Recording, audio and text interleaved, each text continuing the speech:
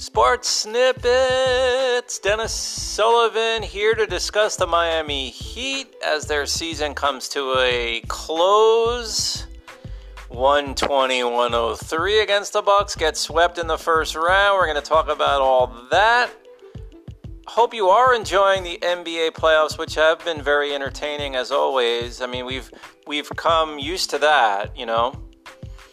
We really have, and we've gotten used to that, I should say. I mean, over the years, and I was watching a little bit of the Suns-Lakers, which is a very entertaining series. You could say the same for Mavericks, Clippers, and a few others starting to take form as well. So, going to stick with the topic of the Miami Heat, though, on this podcast. You can also catch me on YouTube as well. I came out with a video on the same topic this afternoon. Let's get started, guys. So, a lot of what happened with the Miami Heat in their very, very abbreviated playoff run, if that's what you want to call it, for this season of 2021 were things that we saw coming a mile away, things that I discussed in past videos, mainly on YouTube. I want to share with you right now. Plenty of credit given to the Milwaukee Bucks, who absolutely deserve the victory, absolutely deserve to go to the second round. As a matter of fact, I'm telling you right now, Milwaukee Bucks have a decent chance to go to the finals. They are improved. They've added Drew Holiday. You got Bryn Forbes playing very well off the bench. You got Bobby Portis playing very, very well off the bench, among others.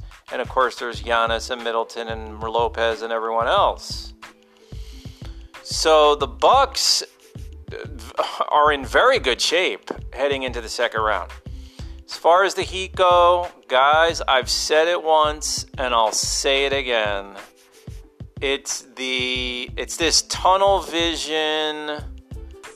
We don't really want to hear what anyone else has to say approach of playing small and staying small for extended periods, losing on the boards, even in games where they don't lose on the boards. They're just kind of getting pushed around, just kind of not quite up to the physical challenge because they're simply not a physical team. And that came into play in this series against the Bucks, undoubtedly came into play and was a big part of the series. This whole notion of, well, you know what, maybe the Heat were a fluke last year when they went to the finals is so ridiculous. These are two completely different teams. And I like how people like to add, in the bubble last year. Like that kind of, dismisses everything, That illegitimizes the whole thing even more, No, the Heat were a better team last year. They were a more physical team last year. They had players such as Jay Crowder, who gets up in people's face, like he's doing with LeBron. Is he successful against LeBron in that series, first round, Suns, Lakers? No, of course not all the time, but he's right on them. He's playing them physical. He is giving 110%. He's given his team really an emotional lift from what I'm seeing. The Heat are missing that type of feist, that type of intensity, shall we say. They just don't have it. And then towards the end of the year, what did we see? We saw guys like Precious Achiuwa, KZ Okpala, not only lose playing time, they were pretty much eliminated from the rotation altogether. Major red flag. And that happened right before the start of the postseason. Whenever you see rotations get changed just a few games before the postseason's supposed to start, not a good sign. Not a good sign. Then, in the part of moving Dragic into the starting lineup halfway through the series or whatever it was, okay, I'm okay with that. But at that point, you're panicking. You're moving none out of the starting lineup anyway, not the rotation. Putting Dragic in, okay, yeah, we're looking for solutions. At this point, we're just in panic mode. The ship is sinking. The Heat season goes down. goes down kind of dramatically. I mean, the first game was really good in that series. Okay, so that was an overtime loss.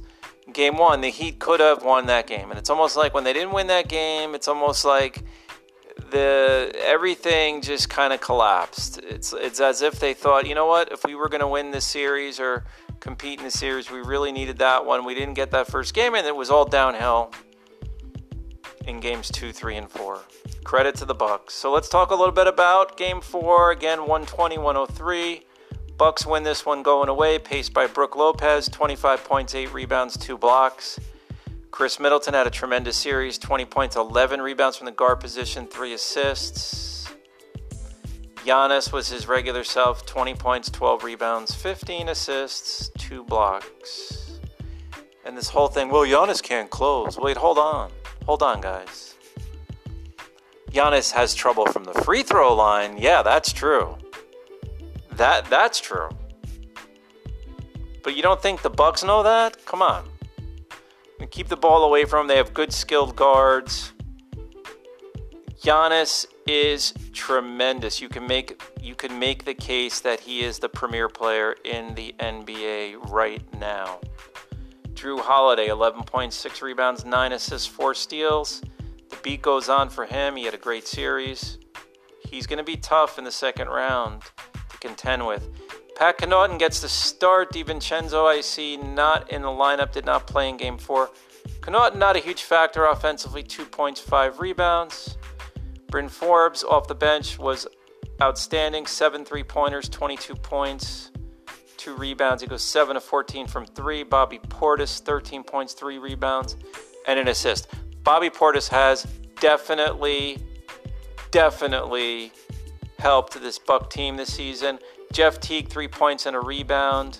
PJ Tucker, 4 points, 8 rebounds off the bench and an assist. There were a number of players for both teams that played about the last minute or two of the game, didn't really register any statistics.